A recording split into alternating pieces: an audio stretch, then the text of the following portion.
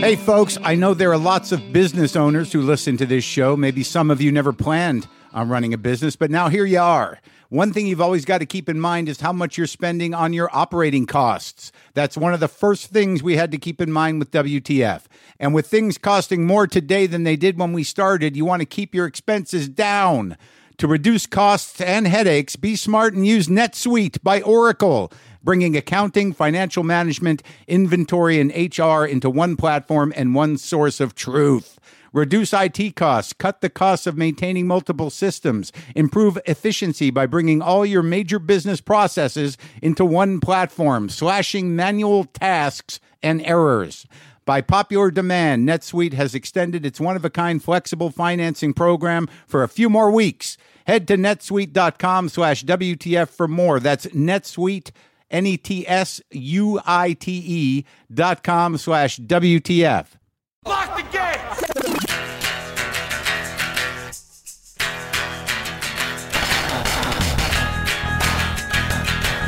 All right, let's do this. How are you, what the fuckers? What the fuck buddies? What the fuck nicks? What's happening? How's it going?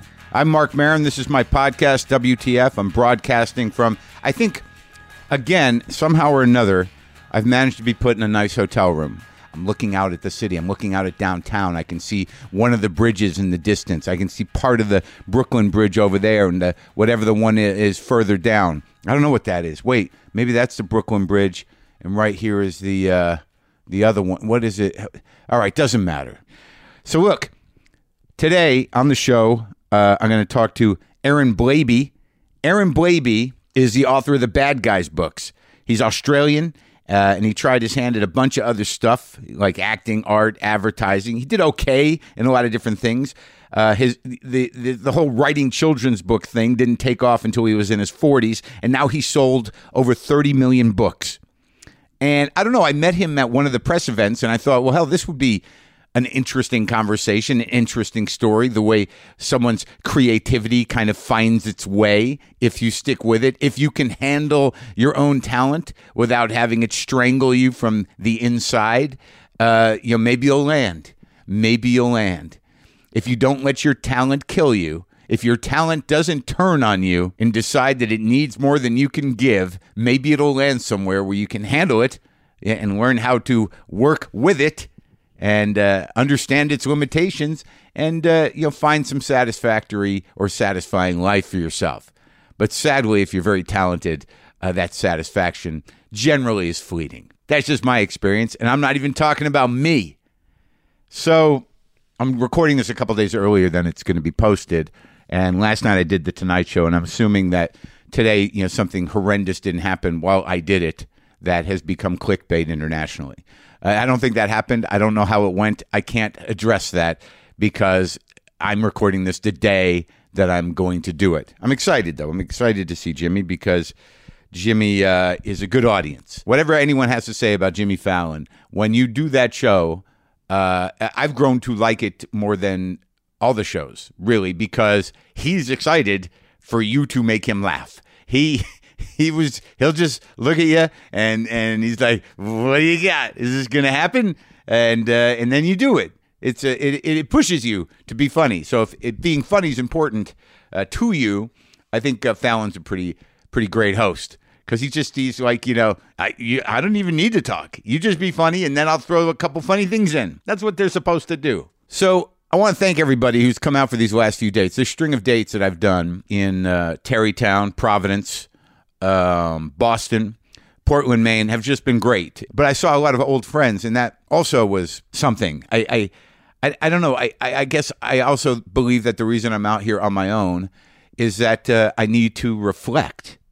Is that all right? Is that possible? I think it is. I mean, anytime I drive long distances, it's meditative. But driving long distances by yourself, which I've done many times, back and forth across the country, here and there, at different points in my life, you can really sort of put some things into perspective or spend some fairly focused quality time with yourself. Because driving is amazing because you're grounded.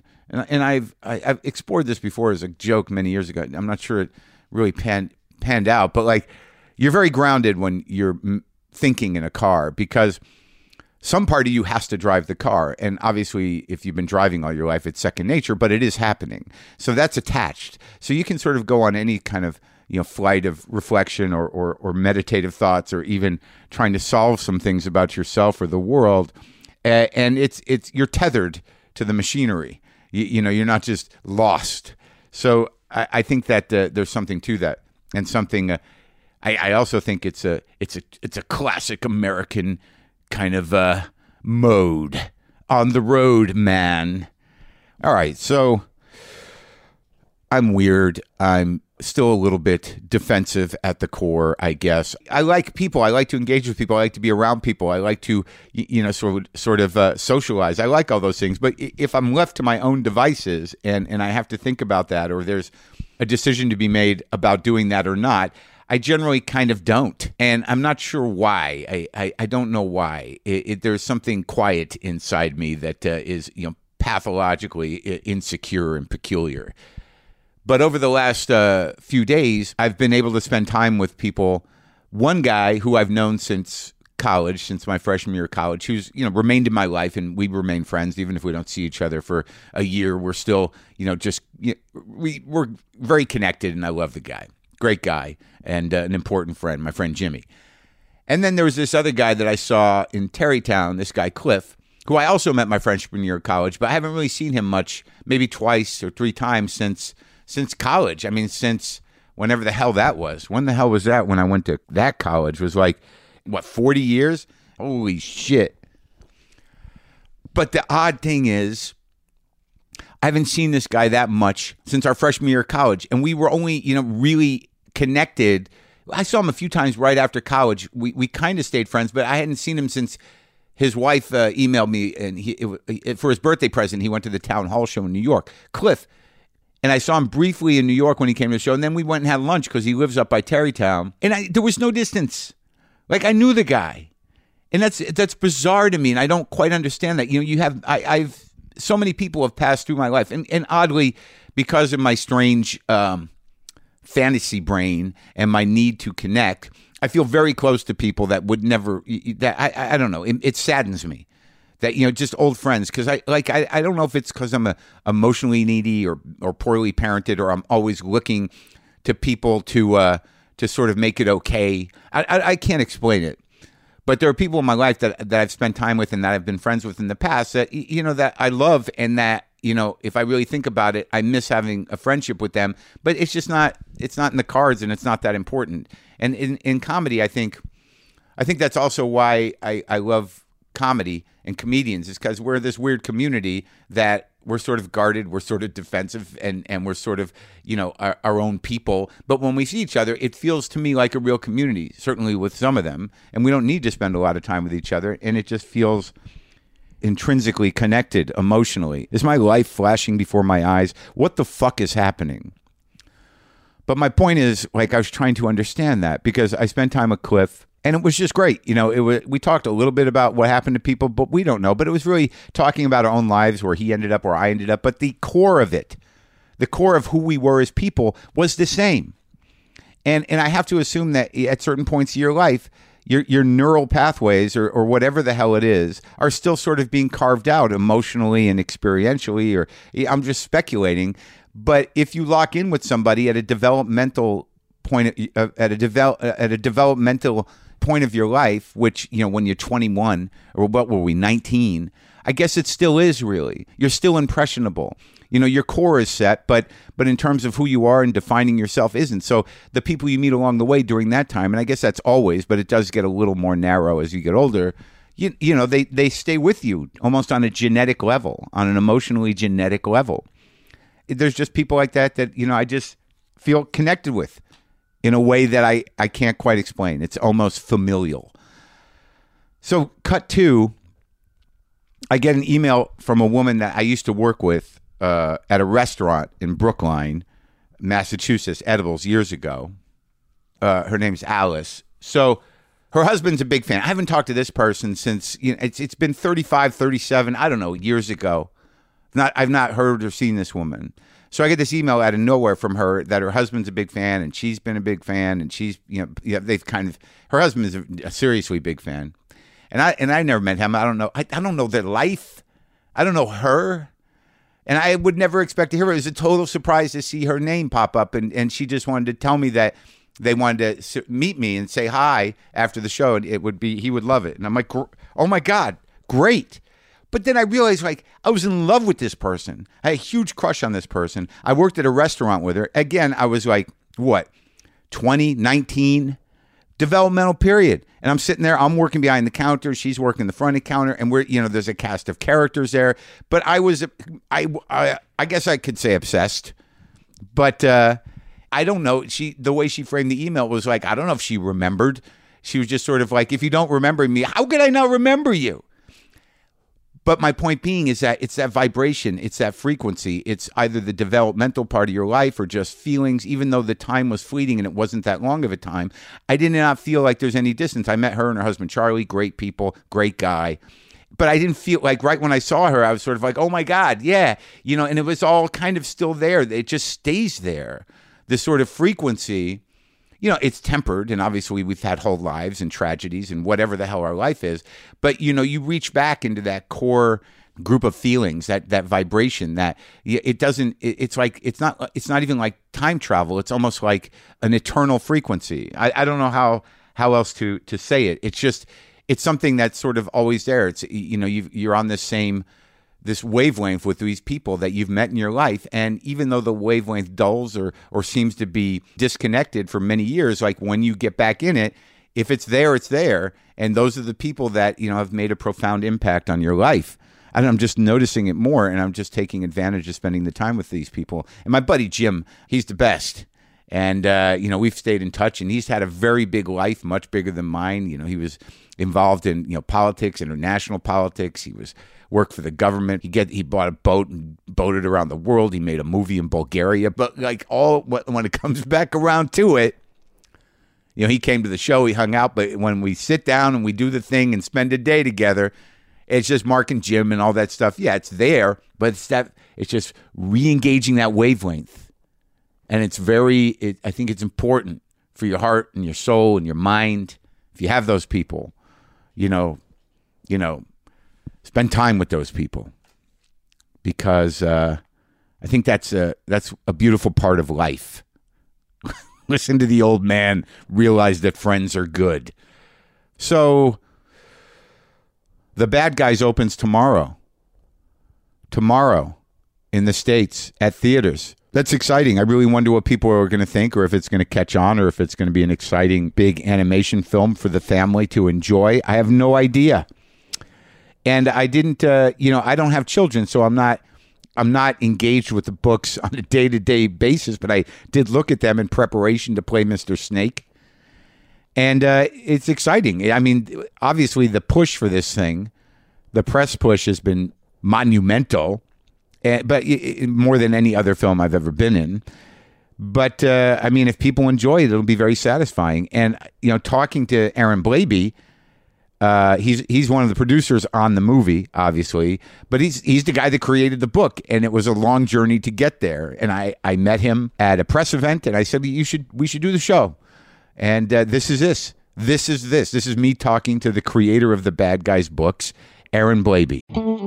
Sometimes I wish I paid more attention in school, or in some cases, any attention at all. There are probably a lot of things I could have gotten more out of, like literature, and now it's probably not in the cards to go back to school and study the classics. But luckily for us, there's a new podcast called The Foxed Page that dives deep into the best books of all time. This is basically like the best possible college English class, but more relaxed and fun. No pressure of grades or needing to prepare something to say in class. It's only the books you want to read and know about, presented by best-selling author Kimberly Ford. Everything from Cormac McCarthy to Madame Bovary, from classics like Frankenstein to modern hits like Lessons in Chemistry. I love Ireland, but I missed the boat on James Joyce. The Foxed Page has a 3-part series on Dubliners, and that's a pretty great starting point. Want to get the most out of what you read? The Foxed Page is for you. Get it now wherever you get your podcasts.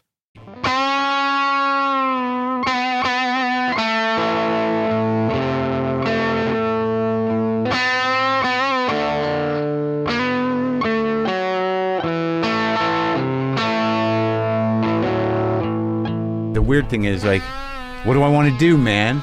Is this day, do I want to just keep plugging away? Or do I want to That's a good question. to try to enjoy something? What about you? It seems like, you know, if you wanted to, you could be like, all right, let's call it a fucking day. Yeah, I know. It's what is it? It's 2 years away for me. I've got this. Got a plan? I do. There's the books, the Bad Guys books. Yeah. There's going to be 20 of them. I've just finished 16. Yeah. 2 a year, which is 2 years left. I've got a new series, and then that's only 3 parts. That'll be finished the same year. Yeah. And then, I don't know. Yeah. I don't think I'll be doing any more of that. Right. Because that will be, it's 48 books in not long. Like, it's 40 books in 10 years. There's 48 Bad Guys books? No, because I got 3 series that are Children's books. Yeah, but they're all 3 series that are doing well. So there's a thing called Pig the Pug, there's a thing called Thelma the Unicorn, and then there's the Bad Guys. They all have a life of their own. But Pig's finished now, Thelma's finished now, Bad Guys is the last one that is yet to be complete, and then I'm sort of out the other side. And I don't know either. I have no idea what I'm going to do. But I don't know I don't even know how old are you? I'm 48. Okay. So I don't even, it seems that children's books as a business, that, it's just going to go on and on. Yeah. I mean, and like if you stop working, you're going to make money in your sleep because there's kids being born every day that need to read the Bad Guys books or the Pig book or the other book, right? Yeah, I like the idea of that. I get frightened that is not a real thing. But and like 10 years ago or something, books were dead. I was told you need a new line of work. No one's going to buy books anymore. Children's books? Yeah, well, that was the thing. It was all going to be digital. Oh, okay. And right. And that just never happened. No, people like to hold things. They do. Yeah, they do. So. I don't know. But I guess my point, and this is just a general question that I have about age myself and my peers or people slightly older than me, is, and it may be a relative to creative people in general, like, wasn't the idea to stop working eventually? Well, I mean, maybe I'm wrong. I mean, wasn't it sort of like, I'm going to make enough money so I cannot do this anymore? I think what it was for me, because you've done what you do for such a long time now, this is something I found late.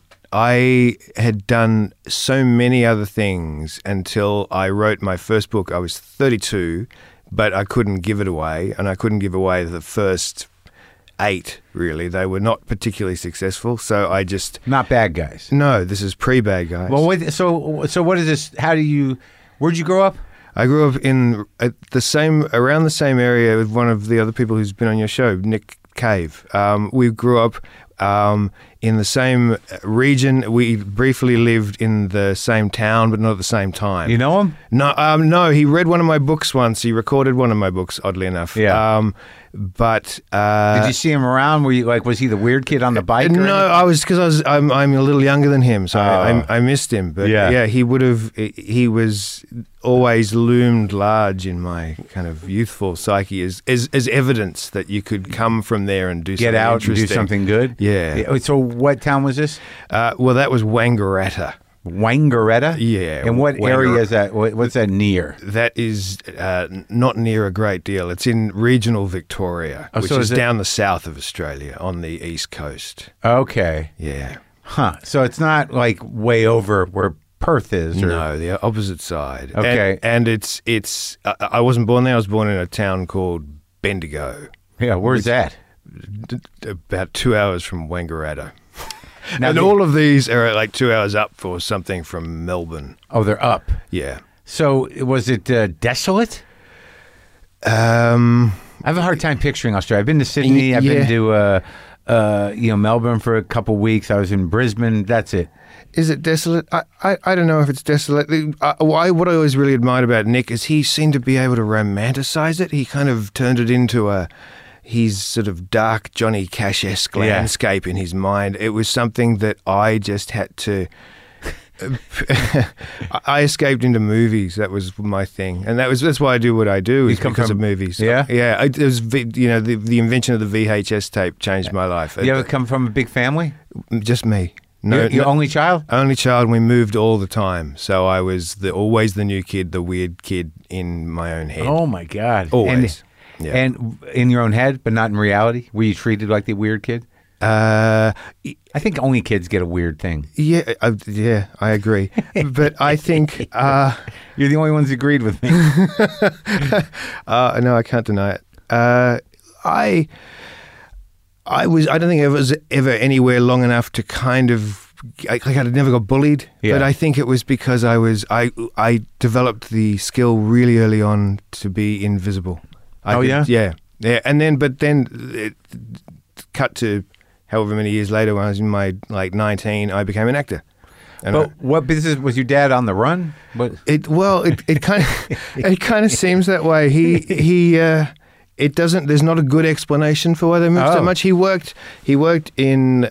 Do you have building societies here? What is it? What do they do? It's like a building society. It's like a little regional bank, and he worked in those. Oh, small banks. Yeah. He moved around and did that, but that doesn't explain the number of moves. Yeah, but they stayed together. Your folks? Yeah. Huh. They're still together. They've been together for 100 years. But they're. Where are they? Are they in a regular city now? Or? They still live in Bendigo. They moved around and ended up back there eventually. But you wouldn't think they didn't want to live in a city? They're just comfortable there? They tried it. They followed me around a few times. Then they followed me to Melbourne. They followed me to Sydney. And then they always kind of just gravitated back there. Well, they must like it then.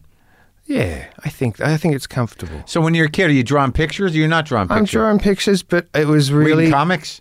Yeah, but it was movies. It was, but it wasn't just. It was Spielberg and that kind of thing, but it was other stuff. I got the day I got my hands on a copy of The Road Warrior. Oh yeah, was a big deal, a really big deal. Well, that's your country. Yeah. Well, yeah. And it was just so cool. But and I somebody mentioned American Werewolf in London to me this morning, and that was a big. And I remember I was 9 years old, and I got asked because I was the kid who loved movies. I got asked by some kid's mother to select a movie for this kid's 9-year-old birthday party, and I turned up with American Werewolf in London, and terrified the entire room. That's a little rough for 9. Yeah, it is. It is a little rough. When he's sitting there it didn't go well with his veins hanging out of his neck. It was not a successful. Was it Griffin Dunn with his veins hanging out of his neck? It sure was. But like Road Warrior, what was the first one? Mad Max? Yeah.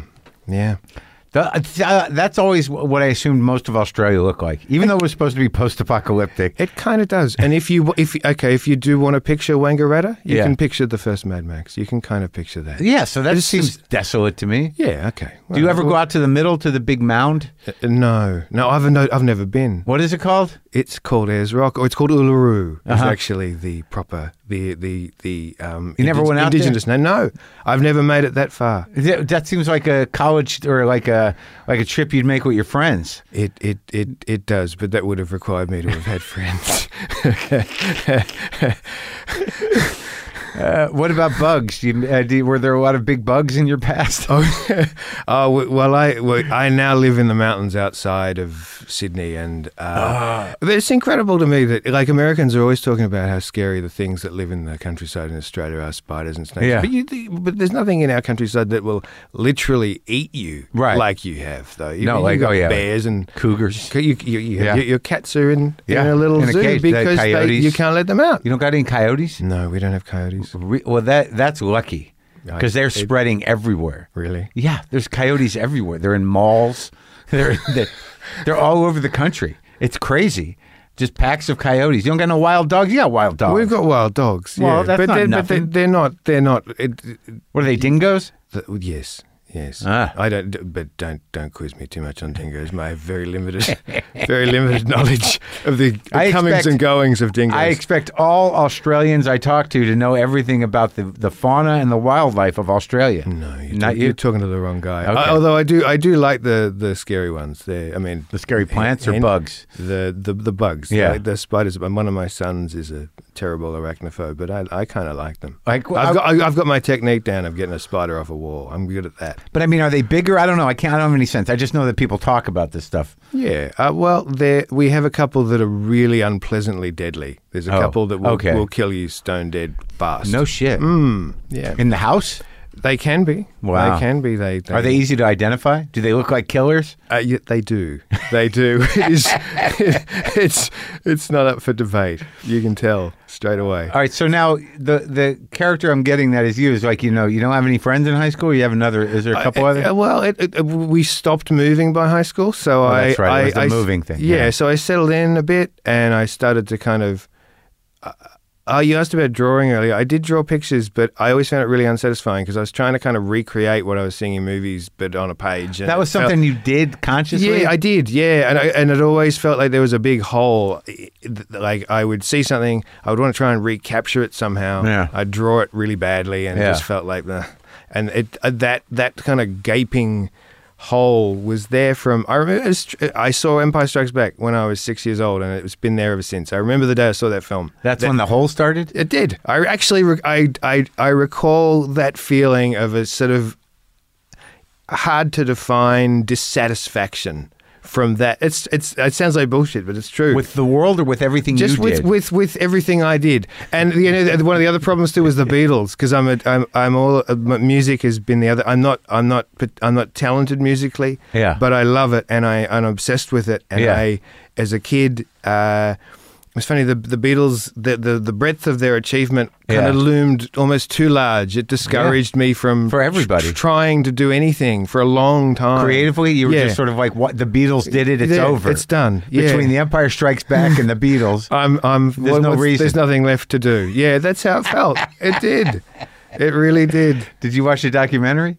Peter Jackson stuff, God! Oh yeah, it was brilliant. Wow, the Get Back moment was extraordinary when that he just whips it up. But what's interesting beautiful. is that you really see that it's a magic that you can't explain, because it's not like they're doing anything that complicated. It's just four dudes and then Billy Preston hanging around, dicking around, but there's something about the alchemy of them together that is unexplainable. It's the thing that haunted me is the odds against Paul and this is the thing of Paul and John meeting each other is astronomical. But the fact that someone as good as George as well happened to also be a local and went, hey, let's do this. But it's just bizarre. But were they good at the beginning? I mean, when they met, were they good? I mean, they all grew together. It was just. I know.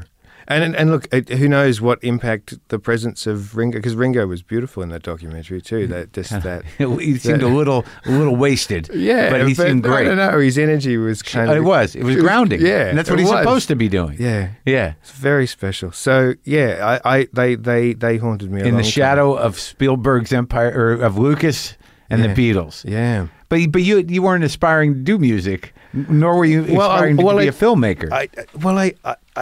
The only reason I didn't is because of where I did it. No, well, also because of where I was from. So it felt like I mentioned Nick, and that was later on I became aware of Nick. But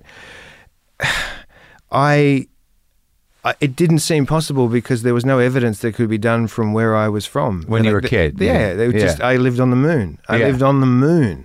And I guess that's why I love Mad Max, because it was like this cool thing that had been shot nearby. Right. Yeah, and it made sense. And to this day, I can't look at an anamorphic frame without thinking of those crazy guys stuck on literally sitting on a little rig on the front of a car. Yeah. Going 110 up a highway with the camera on the ground. I mean, it's the most beautiful thing ever. And that was so exciting because it felt like something really just world class and from Australia.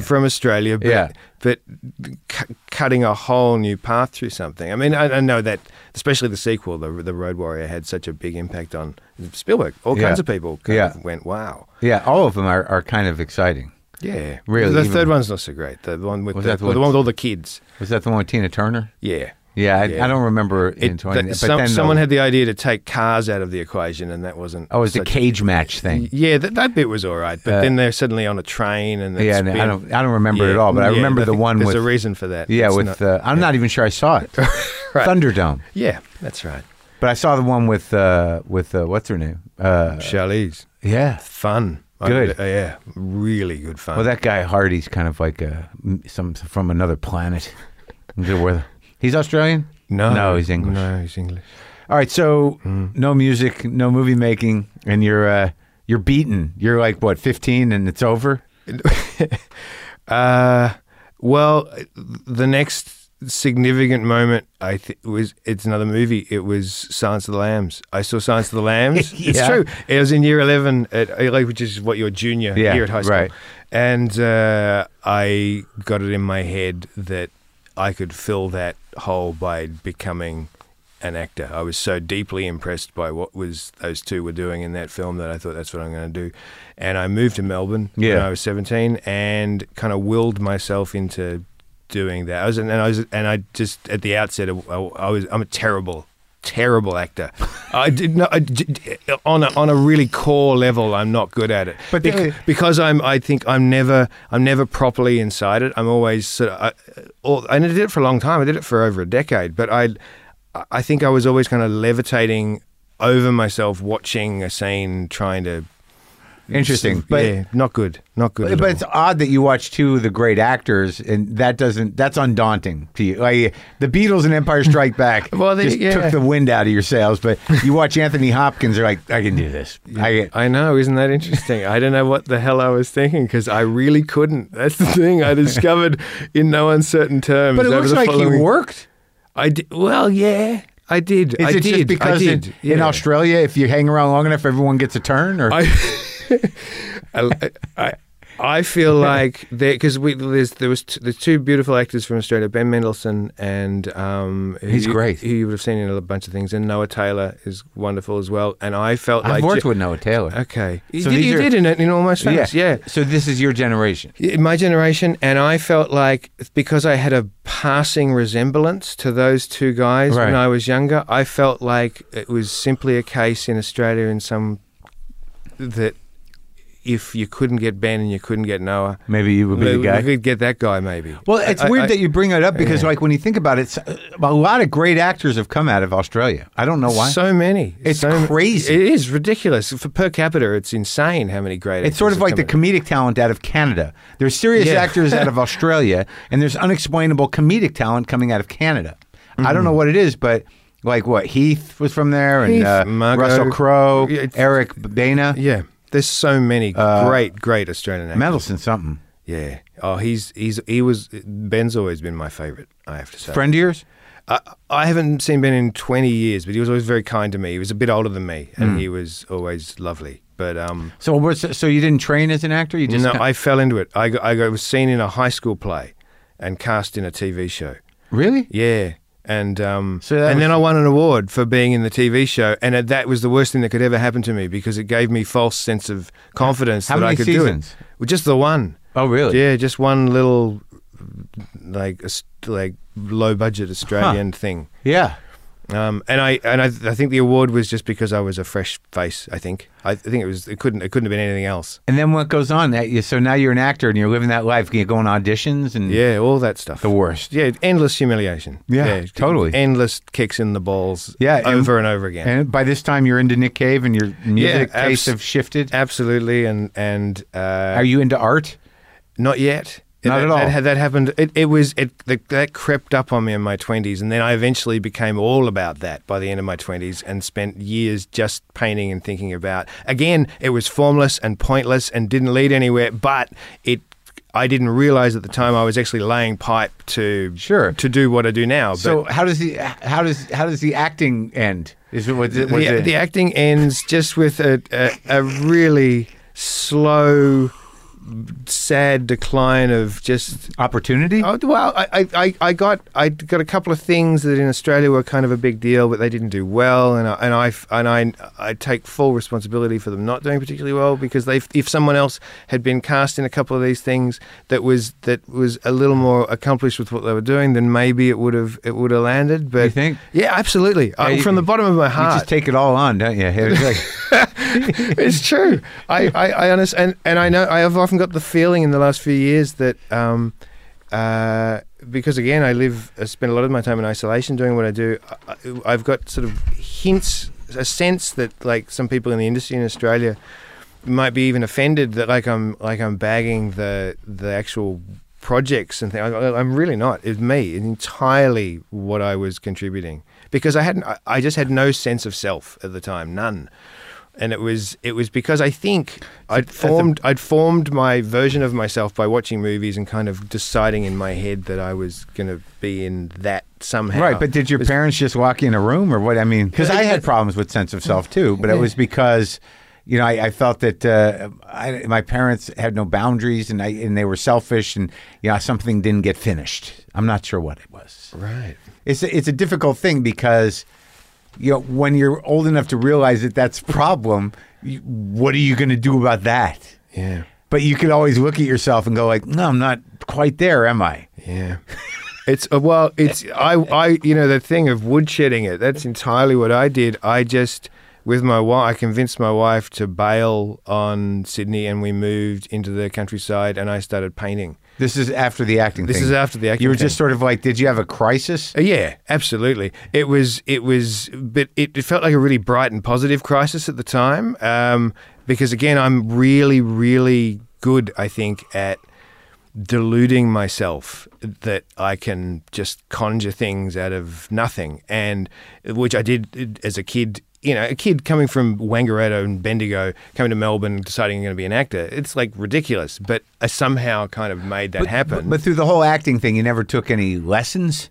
No, I know. See, this is the thing, isn't Were you it? in high school? That makes all kinds of sense when you think about it now, but no, I didn't. What high school were you in a class? Yeah, I was. All right, but not sometimes for, that's not for, enough. Yeah, that was, I kind of felt like I had all the tools, which is just so stupid. It's possible. No. Oh, man. There's a lot of most of acting, honestly, and I'd say this from talking to a lot of actors, a good percentage of it is just natural.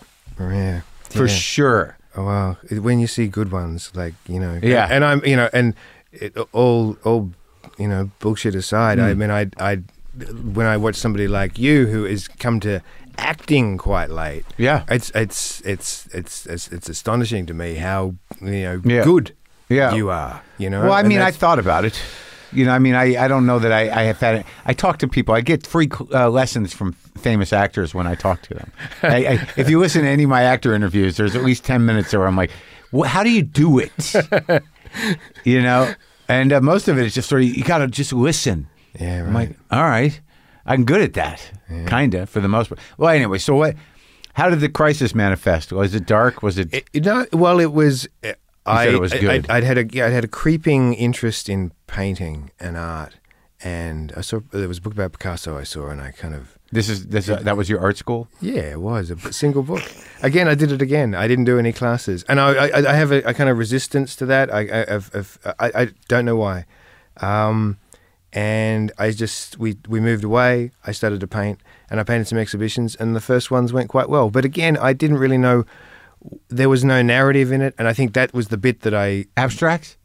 No, they were figurative. They were paintings of women. I was painting boobs mostly, you know, and it was they're kind of nice, I guess, but they were sort of a bit. It was just learning how to use paint. I was just painting form more than anything else. But you had a sense for it. You had a feel for it. Color. I did for the first time. I felt like I was sort of onto something, but I missed narrative, and I think that. What do you mean narrative? Well, the reason that I got into acting was because I loved movies. I loved the idea of story being told. And in painting, I mean, and people can do, you know, paint narratively, but I wasn't. And I just, again, it felt like a dead end, a roadblock. And then out of nowhere, I wrote my first book. And again, it was the one that didn't do particularly well. But how many paintings you sell? You did good? Pretty good over a couple of years. And again, I was doing exhibitions. There was only like 6 of them or something. But yeah, the first few completely sold out. So you had a gallery. Yeah, a couple of them. Actually, I had a gallery in Melbourne, one in Sydney and one in Adelaide. So you did the acting, you got on TV, and you did, a couple movies? Yeah. And then, yeah. What? But then you decide on painting, and then you get, sell some paintings? Yeah. So you got some talent. This is a creative life. That's why I kept at it, but then... when I started making books and nobody was buying them, I thought there was a period where I went off and started I had to work in advertising for a couple of years, which I was thinking, well, how can I put words and pictures together and kind of make a living? Because I had 2 kids now all of a sudden. When did you get married? We were young. In the middle of the acting? Yeah, in the middle of the acting. We met in a play. Kirsty was an actress as well. She's not now. What'd she end up doing? She's a speech pathologist. Oh, that's helpful. It is. Yeah. It's a very, very worthy thing to do. It's a lot more helpful than acting. It is. Yeah. But we were babies. We were in a play. We were 25, I think. Yeah. And we got married the next year. We've been married ever since. So she stuck with it. Yeah. Well, I guess your crises weren't too damaging. It wasn't a picnic. that's for sure. I'm wondering how the decision to go into advertising, that must have been a good bit of wrestling. Oh man, look, it's. I thought I could do it, and I thought I'd find a way to, and I tried to make it exciting, enthuse myself about it, and thought, I can make this. This is you got to be really smart to do this. This is going to be great. And I was so there's the Botanical Gardens in Sydney. There's a place I call the Sobbing Tree. Every lunchtime, I would just go and lie under this tree and weep. Really? I did. I just so deeply depressed for the 2 years that I did because you couldn't see where past it. All the stuff that that impulse from when I was young to, somehow create something cool out of nothing, felt like it had just died, and I had to give it all up. And then when I bailed from that, I found a little sort of loophole by going and teaching at a design college. Because I'd sort of blagged my way into that by having worked briefly in advertising and painted, so I kind of got myself a job teaching design, and it was kind of all right. But then that was when I convinced my wife again to move to another part of the countryside, which is when. Well, you're just like your dad, I guess. Yeah, it's a little bit, isn't it? A little bit, maybe. I think now you understand. Like, I got to run away from this. There's no way we can make a new go of it until I change everything. That could be it. But tell me about when you did the first book. So this is after your painting, and you decided, you got tired of painting boobs. You didn't see any future in it, or you weren't enjoying it. It was selling like really well. But it didn't feel like it was going anywhere particularly interesting. Oh yeah. So there was your life story was boring to you. Yeah. Not just the fact that there was no narrative to the artwork. It was just sort of like, I guess I can just go on doing this, but it would get boring. Well, it had nothing to do with what I really love. So my biggest... Which was movies. All my heroes are movies and songwriters. They're my heroes. Yeah, but you weren't... It didn't sound like you were heading in either of those directions. But what's really interesting... But this is the thing. I think the reason that the books ultimately became as popular as they have is because once again... It was driven in no way by an interest in what my peers were doing on any level. I started making books that were entirely driven by somebody who had songwriters and movie makers in their mind. Well, what was the first book? It took me 10 years to find what I'm talking about now. The first ones were more personal. They were really, there was no trace of metaphor in them really at all. What was it? The first one was about me and my wife, but in children book form, Right. And it was, it was kind of nice. But it was, and it was warmly received, but it was just, I don't know. I got to move to Australia. It sounds like you can get away with murder. Maybe. The guy paints boobs for a few years. He's got 6 shows. Decides to act. He's on television. Writes one book about him and his wife. And it's nice. Why? It's received nicely. It was, but nobody bought it. Nobody. Oh, okay. But so again, with the children's books, did you do any sort of research? None. No, none. So how do you decide how to talk to kids? You had some. Well, this is the thing. We just had our first, and it sounds like it was a conscious decision, but it wasn't. I wrote the first one not long after our first son was born. Right. But at the time, because he didn't have this is the other pivotal, there was a few things, but the books didn't get good until my kids were old enough to have a sense of humor. And then once they had a defined sense of humor that I knew I could make them laugh, that's when I found my voice. Well, what was for want of a better word, my voice. What was the first book that sold? Pig the Pug. That's it's a picture book that is been wildly popular, but is at odds with the entire picture book market because it has an edge to it that you don't expect to see in picture books. It's a dog who is mean and selfish. He takes all the toys. Another little dog wants to share them. He won't do it. He gets up on the pile of toys, falls out the window, and ends up in an all-body cast. And it was an immediate hit. People just found it really funny. Well, it's I guess karma's a bitch. That's it. Yeah, they're books about karma, and there's a whole series of pig books, and they're all about karma. Oh, really? Yeah. Yeah. Like he doesn't get taught a lesson in the regular way. No, he doesn't, and it's questionable whether it's questionable whether he even learns a lesson at the end. But he takes a hit. Yeah, he does. He does. And then all of a sudden, he opened the door because that was coming from a place that was, I don't know.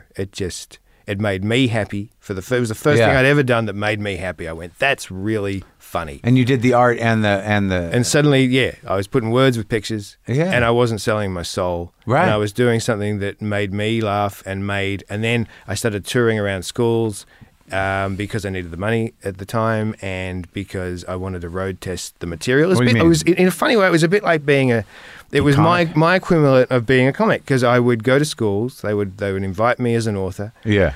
I would put the books on a kind of a big screen, the artwork, and I would read or perform what was in them. And if I didn't get a laugh in certain sections, that if a book wasn't finished, I'd adjust and shift and then apply it to the next book. Sedaris does it that way. Yeah, and I went around doing that, and I did it. I went to a couple of hundred schools over a couple of years. And you get paid for the gig. Yeah. Yeah. Yep.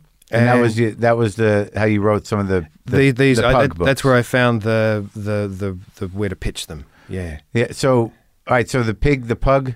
Yeah. That was the first series? That was the first one, but it happened almost simultaneously because, and this sounds like a lie, but it's not. When we moved to where we live now, and nothing had worked, I was 40, and like this was but I felt like the kids were young, and it felt like my last chance. Otherwise, I was just going to do advertising or something forever. And I went for a walk, and I came up with Pig, the bad guys, and Thelma, my other character that's found an audience. Yeah, all in like a 48-hour period. She? She's a plain little horse that wants to be special. She sticks a carrot on her head. There's a truck accident where she gets covered in pink paint. Suddenly she's a unicorn, but it doesn't work out quite the way she thinks. And that's being turned into a movie too. Jared Hess is making a movie. Is that a series of books or is that just two? One? It's a little like a book in Can't keep two the parts. Horse painted for 10. Can you? Well, no, I couldn't. I couldn't do it. But it's a Netflix movie, but it might be a TV show too. So I'm curious to see how they're going to keep her painted for a series. But she's got to be onto it, and she's got to figure out how to keep getting painted. So wait, once you sell it, you're out of the writing game with that? No, because not directly. Like with the bad guys, I worked with them because I came on as an EP. Yeah, and every draft and every cut, I was just on it. I was on it and did my notes and. Yeah. What was this? Where'd you take this walk that changed your life? What do you attribute that to? Had you quit your job at the advertising? Yeah, I was still teaching. I was still in that last little window. Teaching the design. That's right. And it sounds like a train wreck. As I'm describing this to you in detail, really. I realize it's definitely not a train wreck. It's not like you ended up in rehab or something. It was just sort of like it sounds like you frame it as sort of a sad life, as a soul death. Really? Well, it felt like that for a while. I'm sure it was. Yeah. But how dramatic was the quitting of the advertising? Was it? It was great, but it was just I just found an escape hatch and just got out. It was just a string of escape hatches, really. So where did you take this walk? Did you? It's in around the town where I live. I live in a town called Lura in the Blue Mountains. It's beautiful. But I just walked around and maybe you should have named that street after you. maybe. This is where it happened. But it was desperation. That's all it was. It was. Yeah, it just came from that. And a little door opened up in the universe and they tumbled out. Because the bad guys, this also sounds like bullshit, but it's not. I texted a friend. I had the idea for the bad guys and I wrote it down, a single line, 25-word sort of elevator pitch description of what the bad guys was. Yeah. Texted it to a friend and she texted back, that sounds like a DreamWorks movie. Come on, before you even wrote a book? It's true. Isn't that crazy? It is crazy. It's really crazy. And Did that happen on the same street? Yeah. That's It kind of did. kind of special street, man. It's a magic street, that street. It is a magic street, and we've been thinking about leaving it, and I don't really want to. I wouldn't. You don't know what happened. Don't mess with the magic. Yeah, that's what I'm Wait thinking. till you finished all the books. That's what I'm thinking. You're reading my mind. But so the bad guys. What was the pitch for the book in your mind? From the book in my mind, at the time it was just Mr. Wolf, Mr. Snake, Mr. Shark, Mr. Piranha doing good deeds whether you want them to or not. That was the original idea. And then once there was interest from over here, because the first Bad Guys book immediately did well in Australia, but in the US schools it exploded like instantly. We sold like 500,000 copies in like a couple of weeks. Really? And that was more Here. Yeah. It's a scholastic like is the publisher. like the book fairs, the book fairs in schools. Yeah. Well, now, so the publishing, Thelma and Pig the Pug, those two, are they? Who publish them there? Are they Scholastic? Scholastic as well. Yeah, That's a global thing. it is. And then they pick up the bad guys. So like the other two, Thelma and the Pug book, they're big in Australia, but also big here. Yeah. What happened was because there's an edge to Pig that I was describing earlier. The US publisher was a little standoffish about it because it's just picture books in America especially are very wholesome. The messaging is very clear and they're very, very warm and fuzzy. And Pig's not that. Yeah. So they weren't really interested. And then when the bad guys just sort of exploded, they jumped on board and went, well, let's try the dog book. And how did it do? Amazingly well. Really? Yeah, instantaneously. And each one of them has there's been nearly.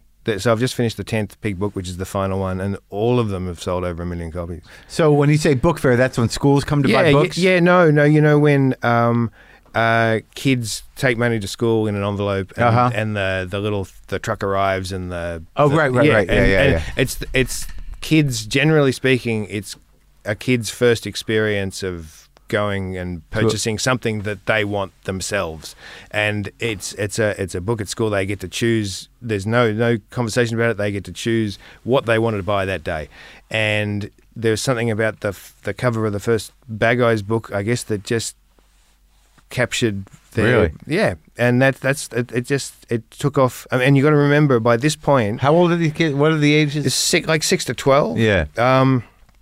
But my first 8 books or something, none of them had sold over like 5,000 copies. Like tiny little print runs In Australia. in Australia, nowhere else. So to suddenly have sold 500,000 in America was so far beyond my wildest dreams. What were the 8 books? So they're the one with you and your wife. Then there was one kind of about. It was a thinly veiled version of me moving around when I was a kid. They were a bit too literal, the earlier ones. And then there was one that was actually pretty funny about a kid who complained so much that his head fell off, and that. Yeah, but again, didn't find an audience. It was too weird, I think. No animals, though. No, well, this is the thing. I changed publisher. I got poached by a new publisher, Scholastic, in Australia, and the publisher made one suggestion. He said, which is just so obvious, but he said, "Can you do what you do, but do it with animals?" Yeah. And there it was. You're being a little too honest, a little too forthright. Give the animals the human problems.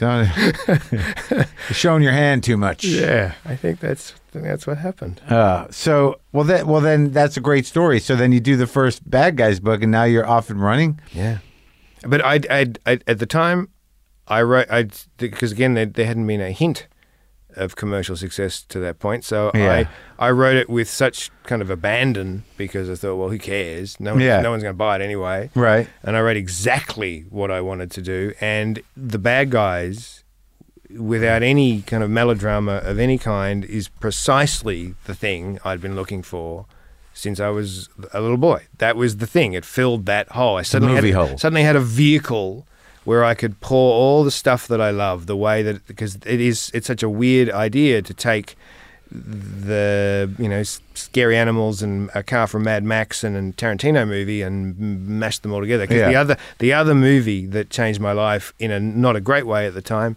was Reservoir Dogs, because I saw Reservoir Dogs and it haunted me for years. I saw it one night before, because I didn't realize Reservoir Dogs wasn't popular or like really successful commercially until after Pulp Fiction. People found it retrospectively. Sure. It was just a little movie. Right. But I saw it the week it came out, just accidentally. I saw the poster, thought it looked cool, went in and had my mind blown and went 5 times that week.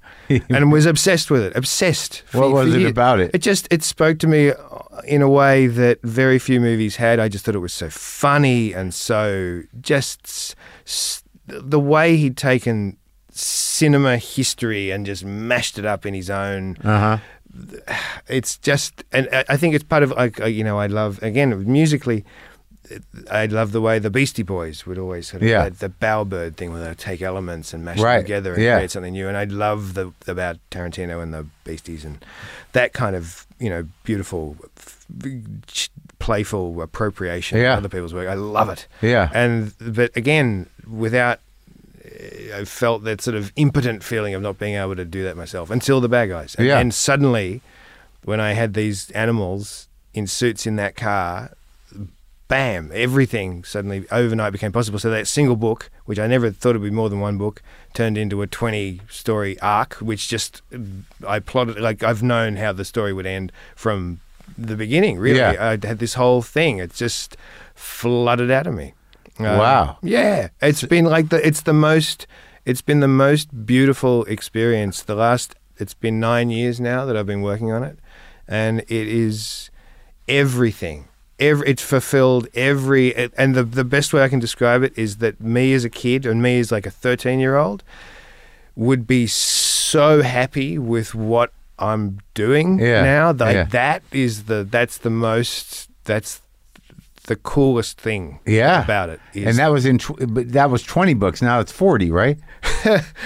Well, altogether, my books. All the books. So there's been 10 Pig. There'll be 20 Bad Guys. There's 3 of this other new thing I'm doing. Yeah. But added together, it'll be 48 by the time I'm sort of done. Whether it's a comma or a full stop, I don't know. From the beginning, you saw the arc of Bad Guys. I mean, you kind of knew once. It? Yeah, I had the first. I've sort of in my head. There's of the 20 books. They're kind of like 2 seasons. of 10. Right. But yeah, I did figure it out in advance, and it just sort of fell together. That in a funny way, they kind of write themselves. I just sort of it's been really clear to me. I don't wrestle with them. I know the turns really, really instinctively with those books. They're just fun to write. Yeah, because when I saw you here, when we did the press a few weeks ago, you said you had to finish a book or write a book. I wrote, and then when I arrived, I got COVID almost immediately, and was trapped in my hotel room for 2 weeks. And I wasn't sick, I was fine, but I wrote the next 2 books. Since I saw you last, I've written the next 2. Really? Yeah. And they're good. I'm really excited about them. Yeah, they're not the last 2. They're the second last 2. So episodes 17 and 18. Do you do the art too? No. Just so what I'll do is I've got the story. I write. It's like a screenplay. I've written the scenes, the 10 chapters, the scenes, the dialogue. I'll go home and I'll paginate, which is come up with all the little thumbnails of where the panels are going to be. Yeah, which is kind of a big job. And then I'll do the rough drawings of all of that, which takes about a month.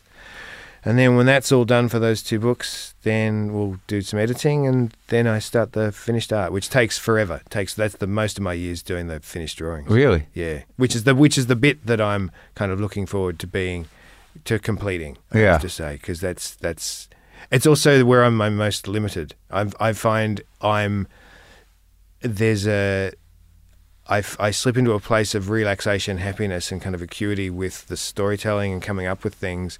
The drawings, I feel like I'm always pushing right at the limit of whatever talent I have. I always feel like it's constantly a feeling of icy road, bald tires. Always. Yeah. Always. It's true.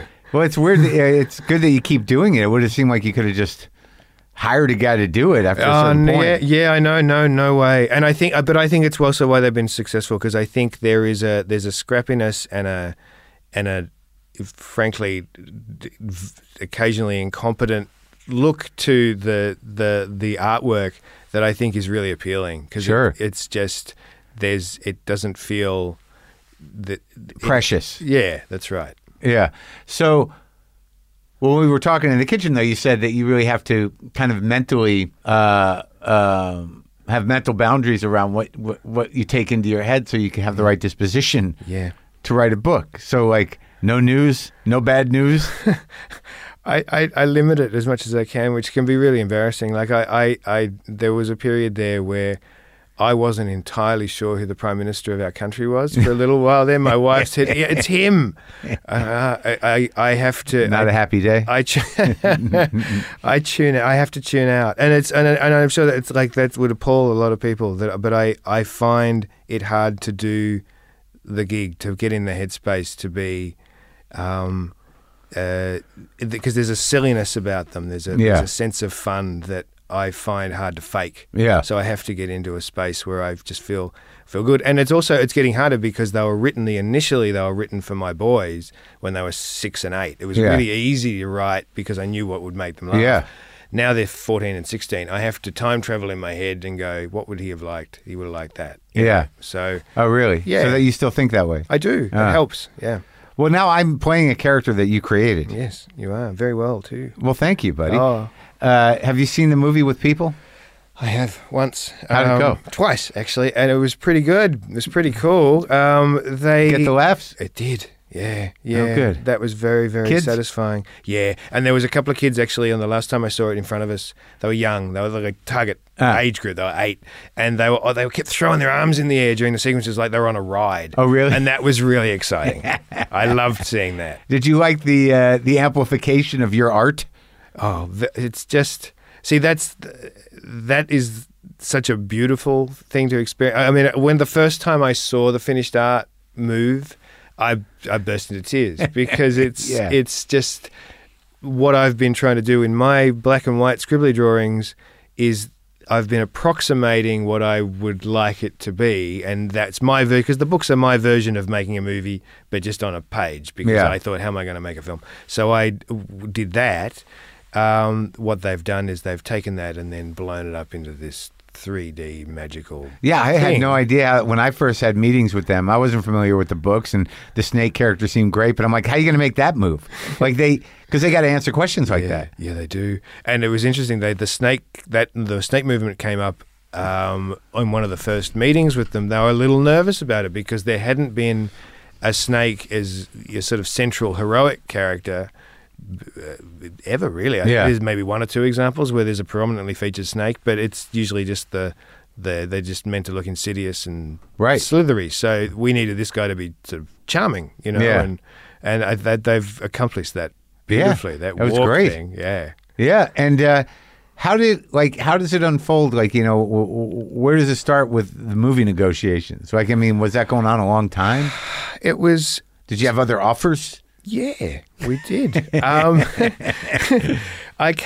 so surreal because I'd never been to America. This was in 2016. Yeah. And again, with all that love of movies, I came across to Hollywood and we knew people were interested. I had an agent. Yeah.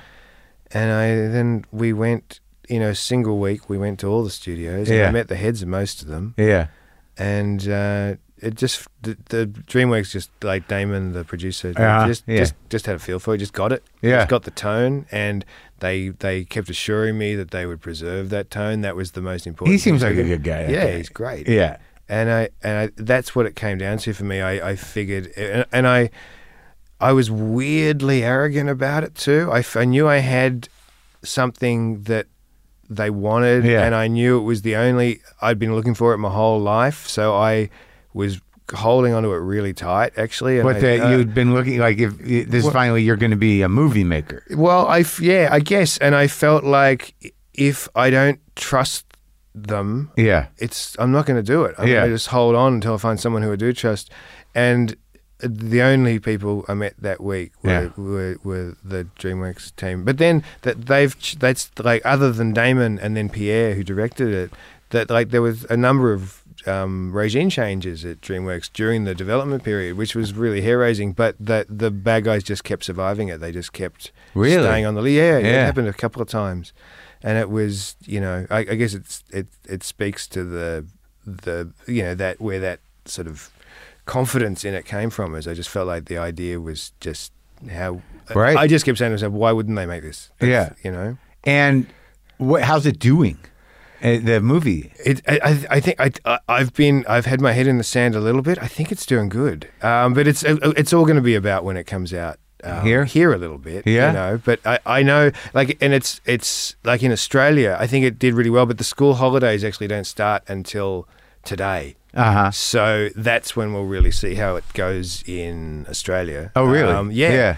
And then in other places, I think it's doing good. I think it's been the. Did they open in China and stuff? Not yet. I think it's done the best. It's had the best opening for an animation during the pandemic in most places, I think, which is really cool. But yeah, I'm kind of ignoring all of that as much as I can until. Because it's staggered over a whole month, which is kind of excruciating. So you can't get the whole picture until we're sort of at the other side. Yeah, I don't get a sense. I don't know. No, I don't follow it. But it's I don't know, the you guys. That's been because it was really interesting. I was across everybody's work during the process, because when the conversations about casting came up, I knew everybody's work. Most people's work in detail. Other than yours, really, you were surprised to me. They said, "What about Mark Maron?" And I didn't know your name, and they sent me one of your stand-ups, the End Times. No, the brain cancer. Well, it could be nothing. That one, and you just in 10 seconds in. I started writing an email. Please cast him, please. So it's one of those things where it's just. It's this cast is they're great, exactly who I want to play there, which is so many authors watch their work turned into trash. It happens all the time. Train wreck adaptations are a weekly occurrence, right? And there's nothing you can do about it. Nothing at all. It's just you just have to watch your thing die. So no matter how the movie does, actually. I love the movie so much, and I love what you all did in it so much that I'm kind of cool with whatever happens. Come on, they're talking about a sequel. Yeah, they are. But I mean, that's the thing. I can't let myself indulge the thought of it just in case. They got to get on it if they're going to do it, because now that they've got everything, all the movements and stuff. Yeah. But how much of this? Well, because I don't know the books. Specifically, how much of this is from the book, the story? Do you get story credit? No. Only it's created based on books by. Yeah. It is loosely based on the first 4 books with added Soderbergh. It added sort of Ocean's 11. Oh, right. Yeah. But a number of the sequences from the film, the cat in the tree, you eating all the guinea pigs, they're all straight from the books. Yeah. Oh, good. I gave your books. I told you I gave your books to Sean Marshall Cat Power. Melted my brain. Whose son loves them, because I had the box and I'm like, I get this. I get the script. Do I need to read all the books, or can I give this to somebody that's got kids? And all my brother's kids are too old. And then I went to Florida and I met Sean for the first time. We had lunch. He had this kid, and I said, I think the kid's the right age. I think I have the books. And I sent him, and he loved them. Oh, that's great. There you go. That's great. I mean, that's what's so weird now. Is like I love Chan's music. Oh yeah, and it's just like knowing now, because the books are so far. Like it's 30 million copies now, I think. Oh my God! And it's like you just just don't know whose house these books are in now. You know, that's Most. it's such a strange feeling. You know, Yeah. and it's a thrill, and it also just does my head in too sometimes. But That you're putting good things into the kids' brains. I like that idea. I like that. Did idea. it feel like weird though? I mean, did you feel there was a responsibility to it? I guess you got an editor, but I mean, Yeah, look, this is the thing. I wanted to do books because the whole idea to do the other impulse that drove the Bad Guys is some of the books that kids get sent home from school with. Yeah. Are so boring. yeah, That the initial impulse was I saw my youngest kid losing interest in ever wanting to learn to read. He would bring this stuff home and go, "This just sucks. Can I just play the Xbox, please?" right.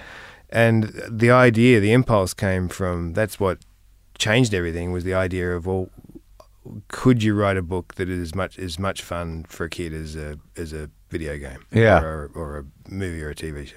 Yeah. That was what drove the first All right. installment. And so the movie sort of captures that as well. It's good Yeah. pace to it. Yeah, that's right. It's exciting, right? Yeah. Now, are you a revered child's book writer now?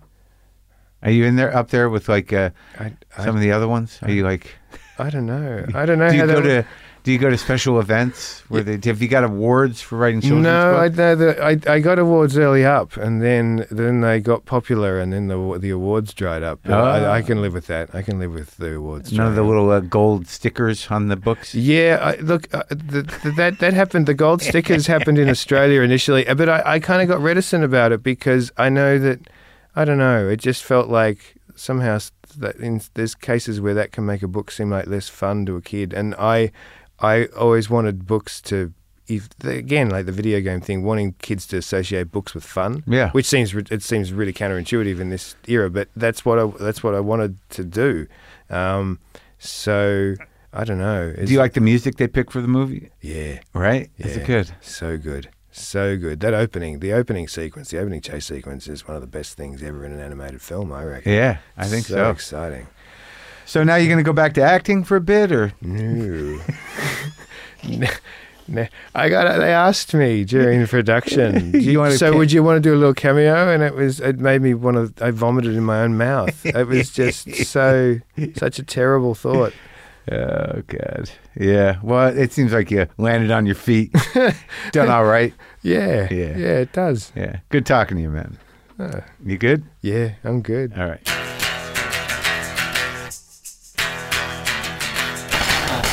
That was Aaron Blabey, the creator of the Bad Guys books and also a producer on the film that I'm in. I play Mr. Snake. It opens tomorrow, April 22nd.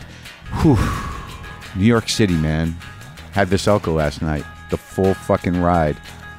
Borscht, pierogies, the beet horseradish salad, some kasha with gravy. Ooh, man. Boomer lives! Monkey, La Fonda. Cat angels everywhere, that's for sure. Angels in general. No music. Roading it.